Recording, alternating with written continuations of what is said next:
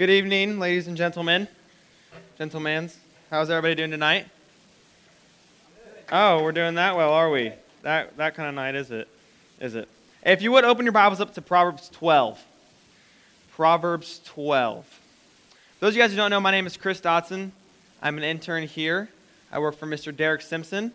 And tonight, I want to talk to you guys about something, but you need to know that our goal here as a ministry is to equip every single one of you, middle school, high school, all of you in our ministry. We want to equip you with the tools from Scripture to be the best possible agent in whatever type of relationship you encounter in life, and to point others to Jesus in these relationships, whether it's with your friends, with your parents, with your brothers and sisters, with a boyfriend or girlfriend, with your future husband and wife, with your teachers. No matter what, we want you to be pointed to Scripture, to know how to point others to Christ. So tonight, I want to talk to you guys specifically about friendship. But before I can do that, before I can talk about friendship itself, I feel like we need to first examine our own lives. Does anybody in here, I know Justin runs, does anybody else in here run? Either recreationally or for a team of some kind? You don't run, Caleb. Just kidding. So, I used to run in high school, and when I was a wee little freshman, we went to this place called Trout Creek, and it's this huge network of trails for a long run. And I'd never been there before because I had just gotten out of middle school, and so I'd never been there. I didn't know where these trails were. I don't know where they went. I didn't know the trails were supposed to be on. All I was doing was just kind of following the pack, just following the people in front of me because they'd been there before. They were older. They were upperclassmen. So we could start running. We're going. And all of a sudden, nature calls. And I'm like, guys, I gotta stop. I gotta stop. But I didn't want to stop because, like, if I stop, I'm not going to know where I'm going because I've never been to this place before. I don't know where these trails go. I don't know how to get back. So I was like, does anybody want to stop with me? No, we don't stop, dude. We want to be good. Dude, okay, sorry. Does anybody want to stop? And so we have like that one slacker that's like, yeah, I'll stop. And so he stopped with me, and he was an upperclassman. I was like, well, do you know where to go? Do you know how to get back? Yeah, man, I know where to go. I can show you where to go. Okay. So I was like, well, worst comes to worst, I'll be like a minute, and then I'll just be a minute behind and run after these people. So I veer off to the side, and like as soon as I go off, I run like this thorn patch, just boom, right there. And like, have you guys ever been like trapped in thorns, and it's like you're like trying to disable a bomb to get out of them? Like they're just like stuck, and like if you pull too hard, it's going to just rip and gash your artery in your leg open, and you're going to be dead. So that's what I'm like. I'm in there and I'm just like, and that took me like 10 minutes to do that. So finally I got that taken care of, and I finally could just go to the bathroom. So do that. I'll spare you the details on that one. And so, just kidding. So, and then I'm like, all right, let's go. You know where to go, right? And he's like, yeah, I know where to go. So this is supposed to be a 45-minute run. 2 hours later, we found ourselves in the parking lot that we had originated. And I was like, dude, I thought you were pointing me in the right direction. I thought you knew where you were going. You were my guide. He's like, well, I thought I knew where I was going, but I guess I didn't.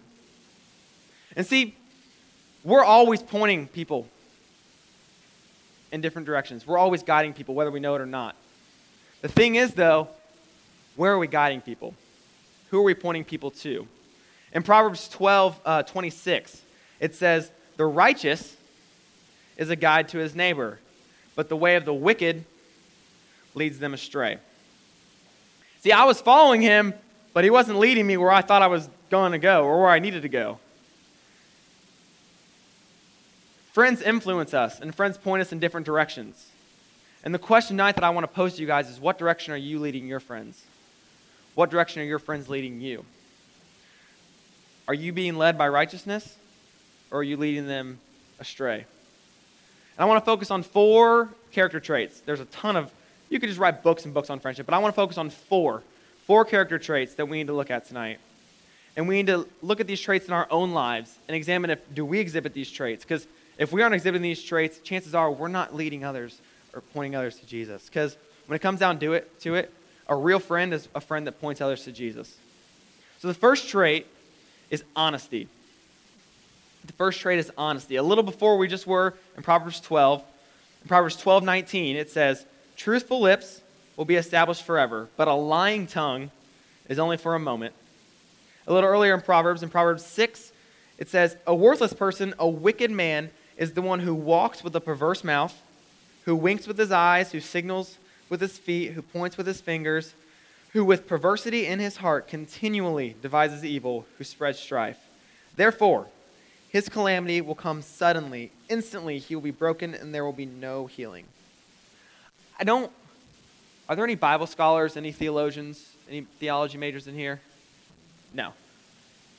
I don't think it takes a theology major to come to the conclusion that God hates lying.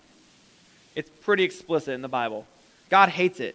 He despises lying. He hates deceit. It even says farther down in verse 17 of chapter 6 that lying is one of the 7 abominations that God hates.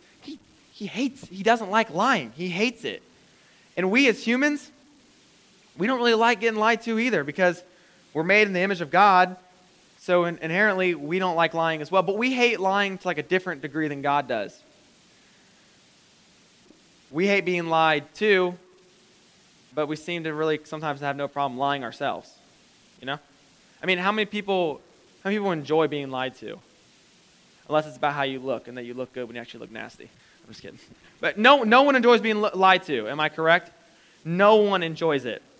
Have anybody in here, have any of you guys ever been lied to? Anybody? No one's ever, okay, I was going to say, no one's ever been lied to. I want your lies. What'd it feel like? Was it a good feeling when you got lied to? No. No. See, lying can kill a relationship from even starting. But they can also break a relationship off that's already been flourishing. See, lying does 2 folds of damage. It can kill a relationship before it even has a chance to begin. And then on the other spectrum, you can have a great relationship with someone, a boyfriend, a girlfriend, your parents, friends, but then it'll just kill that friendship when lying is introduced. We had this dude on our track team when I was in high school. His name was Tyler. And like, if you guys ever have people that just talk just to hear their own voice, like they just tell stories, then the whole time you're like, oh, really? This dude, he comes back one time from a cruise. He was gone for a whole week, and we were doing a warm-up, and we're like, how was your cruise? And he's like, dude, it was awesome. We went to Alaska, and we hiked and climbed Mount Everest. No, you didn't. You climbed Mount Everest? Mount Everest isn't even in Alaska, dude. No, okay. It wasn't like actually Mount Everest. It was a big mountain in Alaska that we like went up. You and your family climbed a mountain? Did you guys like camp? Like how'd you? Well, we didn't climb it. Like, okay, so my mom rented a Jetta, and we like took this road up the mountain to this really scenic place, and we got to the very, very top, and we took a picture together as a family. So you climbed Mount Everest. Okay, gotcha. So no one really wanted to get close to that dude, because how do you know if he's ever telling the truth? How do you know if he's just telling you stuff just so you can hear it, and so it's just what you want to hear? It like caused people to not ever want to get close with him. It killed a relationship before it could even start.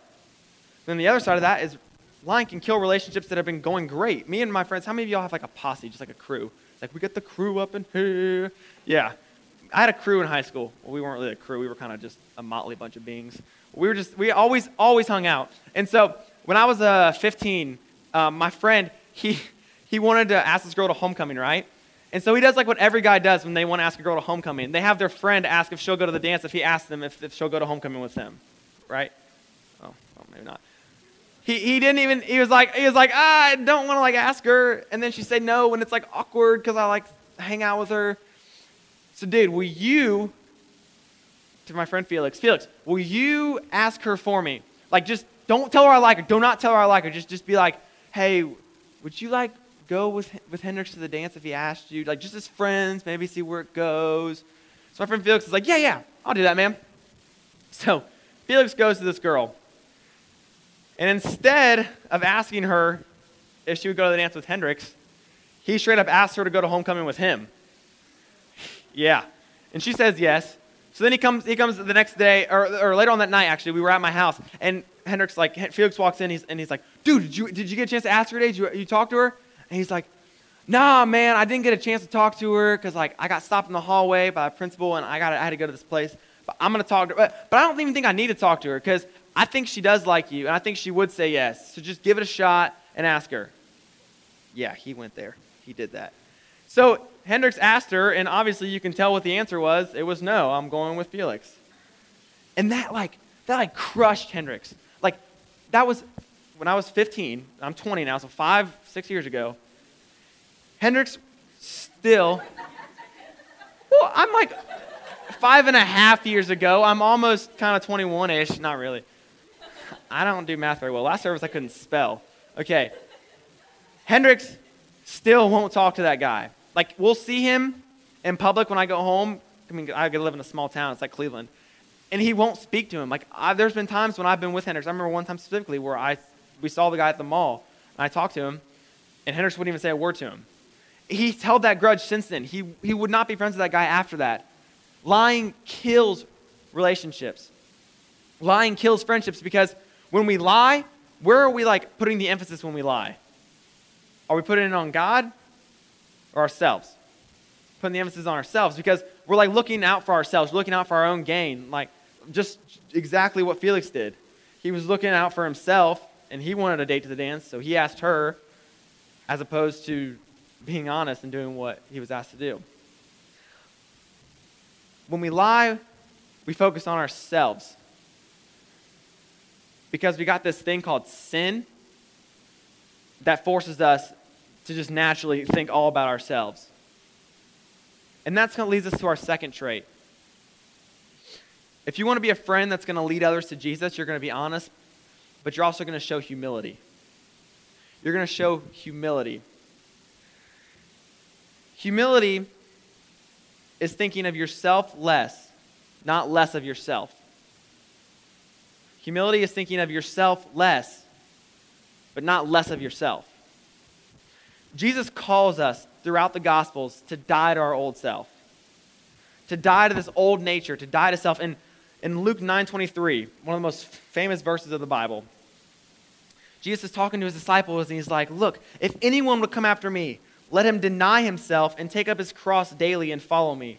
For whoever would save his life will lose it, but whoever loses his life for my sake will save it. For what does a man profit if he gains the whole world and loses or forfeits himself? Because we're followers of Jesus, we're called to think of ourselves as second, to take the back seat and put others in front of us.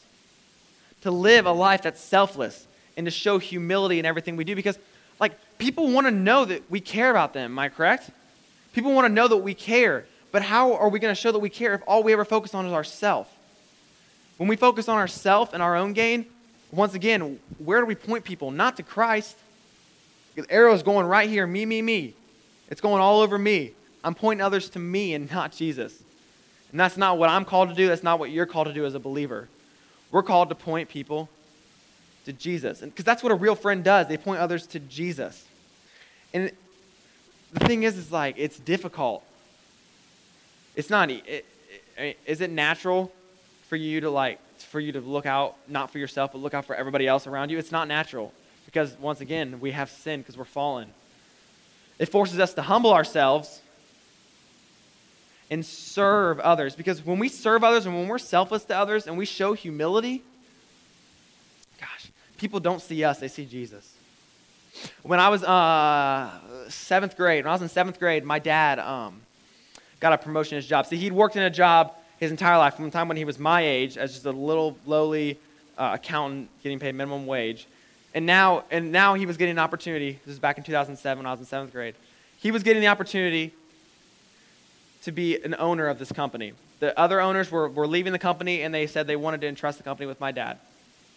I mean, this is great. They're like, but the only stipulation is you need to move to Florida. So we prayed about it, and he thought, this is the next season of my life. This is what I need to do.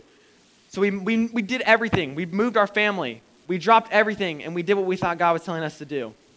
This is great. I mean, I'm a 7th grader, and I find out my dad's going to be the owner of a company. I'm like, BMW, 16th birthday, hello. I'm ready for that. I'm all about that life. I'm getting to Florida. I'm like, we're going to live in a mansion. We're going to have a pool. We're in Florida. We're in Florida, man. Not Ohio. I can have a pool now. I'm excited. And like our whole family kind of had that attitude. Like, oh, it's going to be great. We were there for a week. And my dad comes home one night, and he's bawling his eyes out, just crying like a baby. At first, I was like, Dad, you cry? I never knew you cried. And he didn't tell me this then because I was 13 or whatever, 12 or 13, and I wouldn't have understood. But this is what happened. See, my dad was able to buy ownership into this company. But what he wasn't told by the owners, he was deceived, and they had run the company completely bankrupt. And they left it with my dad almost completely bankrupt with just, you fix it.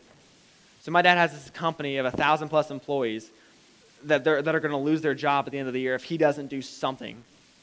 And he's just broken and just mad and angry at these people and angry at God for that allowing this to happen. Well, this kind of transition to get this company back working, back on its feet, it took a while. It took about a year and a half. And it just strained our family. It strained my parents' marriage to the point where I thought they were going to get a divorce. It strained the relationship with me, where I've never felt so distant from my dad than I did in those years. It just killed our family. But we got through it, and God got us through it, and he got the company back on its feet. And about a year ago, he gets a call at work. And it's the guy who sold him the company and left it bankrupt. And he goes, hey, I know that I'm not the person you want to hear from right now. He's like, and I know you don't want to hear this, but I've lost everything. My wife, she's left me. My kids hate me. I don't have a job. And he's like, do you have any openings? Do you have anything at all you can give to me? Do you have anything that you can help me out with? And my dad, without even skipping a beat, says, absolutely. Yeah, we have this position that just opened up, and we could use you because of your expertise. Without even skipping a beat, he did that. Like, if that was me, I don't think that I could have done that. I would have told this guy off. Like, do you know what you did to me? Do you know what you did to my family and my marriage? Do you know what I had to go through because of what you did to me? But my dad didn't do that. And he talked to this guy for a while, and at the end of their conversation, my dad said, I just want to know, why did you call me? I'm the last person that you would think would give you a job, so I don't know why you would call me in this situation. And the guy goes, yeah, well, I know you're one of those real Christians, and Christians don't think about themselves, think about others. Who do you think that guy saw in my dad's actions? Did he see my dad? Or did he see Jesus? My dad pointed him to Jesus. Not to himself, like he could have, but rather to Jesus. And this went on, and this guy would call my dad, and they would talk, and my dad would help him out in getting his marriage back on track and his relationship with his kids better. And my dad spent the next almost year just helping this guy out. He didn't stop at just being selfless. He moved on to the third trait that I want to talk about tonight, and that's when he was encouraging to that guy. He was encouraging, even when the guy didn't deserve to be encouraged. In order to be a friend that's going to point others towards Christ and point others in the right direction, we're going to have to be a friend that's going to be there for them no matter what. And encouraging someone is going to it's kind of twofold. You're going to encourage them in the day-to-day. And if you look in Ephesians 4, Paul's talking to the people in Ephesus, and he's like, in verse 29, he says, let no corrupting talk come out of your mouths, but such as is good for building up, as fits the occasion, and it may give grace to those who hear. And do not grieve the Holy Spirit of God, by whom you were sealed for the day of redemption. Let all bitterness and wrath and anger and clamor and slander be put away from you, along with malice. Be kind to one another, tender-hearted, forgiving one another, as God in Christ forgave you. In our day-to-day, we're called to be encouraging to everyone we meet. We're called to be kind. Let no corrupting talk come out of your mouth. We have no business talking bad about people, regardless of the situation. If we want to point people to Christ, we're not going to talk bad about them. We're not going to slander them. We're not going to act out of wrath and out of anger. Everything we do is going to be to point others to Jesus. And this is just in the day-to-day, the people you see, the people you interact with day-to-day. Because when you exemplify those things, you show Jesus in you, and you point others to Jesus. But there's another side of encouraging. And it's encouraging people when they need it the most. And I'm talking encouraging when it's not really easy to be encouraging. Because we live in a sinful, fallen world, and that means we all are going to mess up, and people around us are going to mess up. And when we mess up, it's going to cause heartache, and it's going to cause pain, and we're going to be upset. And each and every person in this room needs people that are going to build them back up when that happens. And each and every person in this room is called as a believer to comfort and encourage those that fall. About a year ago, I just did something stupid. You ever done something and you're just like, oh my gosh, if people find out about this, my reputation is just blown. Anybody? That's happened to me. And specifically about a year ago, this happened to me. And I was able to talk to some of my friends who weren't believers about it, and they didn't care. They weren't living a life trying to be sanctified. They weren't believing in Jesus and following Jesus. But it was my Christian friends, the ones who I was closest with, the ones who held me accountable. I was so afraid to talk to them about this. I was so afraid to just confess to them what I did, because I was like, oh, if they know what I did, they're just going to like hound me. And they're going to point me to Scripture and tell me what I did wrong. I know what I did wrong. I know. But I finally was just realized that I had enough of trying to deal with this by myself. So I went to one of my really good friends named Trey, and I said, hey, I need to talk to you.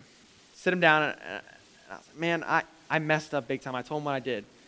And then rather than point me to Scripture, rather than tell me like, yeah, that's wrong, you need to get back in church, like, he just looked at me and said, well, I love you, man, and you know that's wrong, so what should we do differently now? He just told me he loved me. And that's all I needed. I didn't need the Scripture. I knew the Scripture. I didn't need him to hammer me with the Bible. All I needed was him to love on me. And he said something at the end of our whole conversation. We talked for like an hour and a half or 2 hours. He says, dude, you know that no matter what you do, I'm always going to love you. Huh. Who else? Who is the other guy that's going to love me no matter what I do? Jesus, that's who it is, Jesus.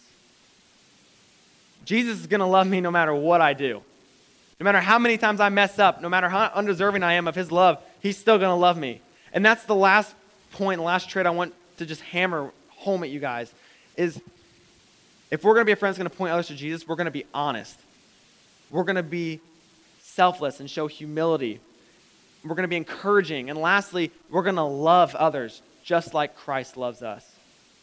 We're going to love others just like Christ loves us. And you see, loving as Christ loved us makes like an umbrella effect. And all of these things fall underneath. The humility, the selflessness, the honesty, the kindness, everything falls underneath that. Because Christ exemplified every single one of those traits while he was here on earth. And he still remains and continues to exemplify them as he's in heaven. Christ was always honest. He says in John 14, he says, I'm the way, the truth, the life. No one comes to the Father except through me. I'm the way, I'm the truth. Jesus himself embodied what it was, what truth was. Jesus is truth. In Hebrews 6:18, it talks about how it's impossible for God to lie. And since Jesus is God, Jesus cannot lie. So when we're modeling our lives after Christ and loving like Christ, honesty just falls right in there. It just becomes natural to us because Christ himself was honest. You want to talk about being humble? Talk about being selfless? Christ is the ultimate example of a selfless. He did the most selfless act known to man. In Philippians 2:5, Paul's talking to the people in Philippi, in the church in Philippi, and he says, look, you need to have the same attitude that Christ Jesus had. Because though he was God, he did not think of equality with God as something to cling to. Instead, he gave up his divine privileges. He took the humble position of a slave and was born as a human being. When he appeared in human form, he humbled himself in obedience to God and died a criminal's death on the cross. He humbled himself to the position of a slave. How much more selfless than that can you get? Well, you can. He humbled himself to die. He was God. He didn't have to die, but he did. He humbled himself to that point. And how can we say that we can't be selfless to someone because of what they've done to us or because they don't deserve it? Because you know something? We don't deserve that. We don't deserve the selfless act he did by dying on the cross. But he still did it. And we're still messing up and we're still sinning. but he still did it, and it's still done, and he's still raised from the grave, and we still have intimacy with him because of that, even though we don't deserve it. So how on earth can we as believers say that I can't be selfless to others because you don't know what they've done to me, man? You don't know like the things that they've said to me. Regardless, they're still deserving, just as because of what Jesus did for us, because how we're so undeserving. So we're so undeserving of what he did. How can we not do that in our own lives? Jesus is encouraging. His entire message here on this earth was encouraging. I mean, we sing that song, your love never fails, it never gives up, it never runs out on me. I mean, do we think about those words? How encouraging is that? Your love never, ever fails. It never, ever, ever gives up on me. It never runs out. It doesn't matter what crap I'm doing. It doesn't matter what I'm going through. It doesn't matter what my parents have done to me or what my friends have done to me. It doesn't matter my grades or my sport. It doesn't matter what in the world is going on in my life. His love never, ever fails. Ever. How can you get more encouraging than that? You can't. Just today I was walking and this guy was walking next to me and he was crying. I don't know why he was crying. He was crying. And this dude passes us and he's like, man, the king's still on the throne. Ain't nothing to be sad about. How much more encouraging is that? Jesus is still on the throne. He still died for us. He is the ultimate epitome of encouragement. So when we are wanting and we are called to point others to Jesus, because a real friend is someone who's going to point someone else to Jesus. A real friend points others to Jesus. If we're going to do that, we're going to encourage with the same message Jesus gave us. We're going to encourage, we're going to be honest, because Jesus was honest with us, and he still is honest with us. We're going to be selfless and humble, and we're going to show humility to people because Jesus did the most selfless act ever known. In John 15, Jesus says, "This is my commandment, that you love one another as I have loved you." When we love like Jesus does, all those things fall into place. So, I want to ask you guys tonight, what kind of friend are you? What kind of friend are you being? Are you being a friend that's pointing others to Jesus? Or are you being a friend that's leading them astray and ultimately to destruction? Are the people in your life, are they leading you to Jesus? Are they pointing you to Jesus? Or are they, like my friend did, leading you down a path that they don't really know where they're going? Where are your friends leading you? What kind of friend are you guys? What kind of friend do you want to be? When we're serious about Jesus, we realize the importance of getting his gospel and getting his message to people. So what better way to be a friend to someone than to point them to Jesus? Let's pray. Father, Lord, I just thank you. Thank you so much for this group of students, God. And I thank you that we have so many people in our lives that you put there. People that are different than us. People that are the same as us. Younger, older. You put them in our lives, God, for a reason. Lord, I pray that you would give us the strength, because we can't do it on our own. We can't be humble. We can't be selfless. We can't be honest. We can't love like you can because we're so sinful, God. But I just pray that you give us the strength that only you can give to love like you love us. Lord, I pray this all in your Son's precious name. Amen.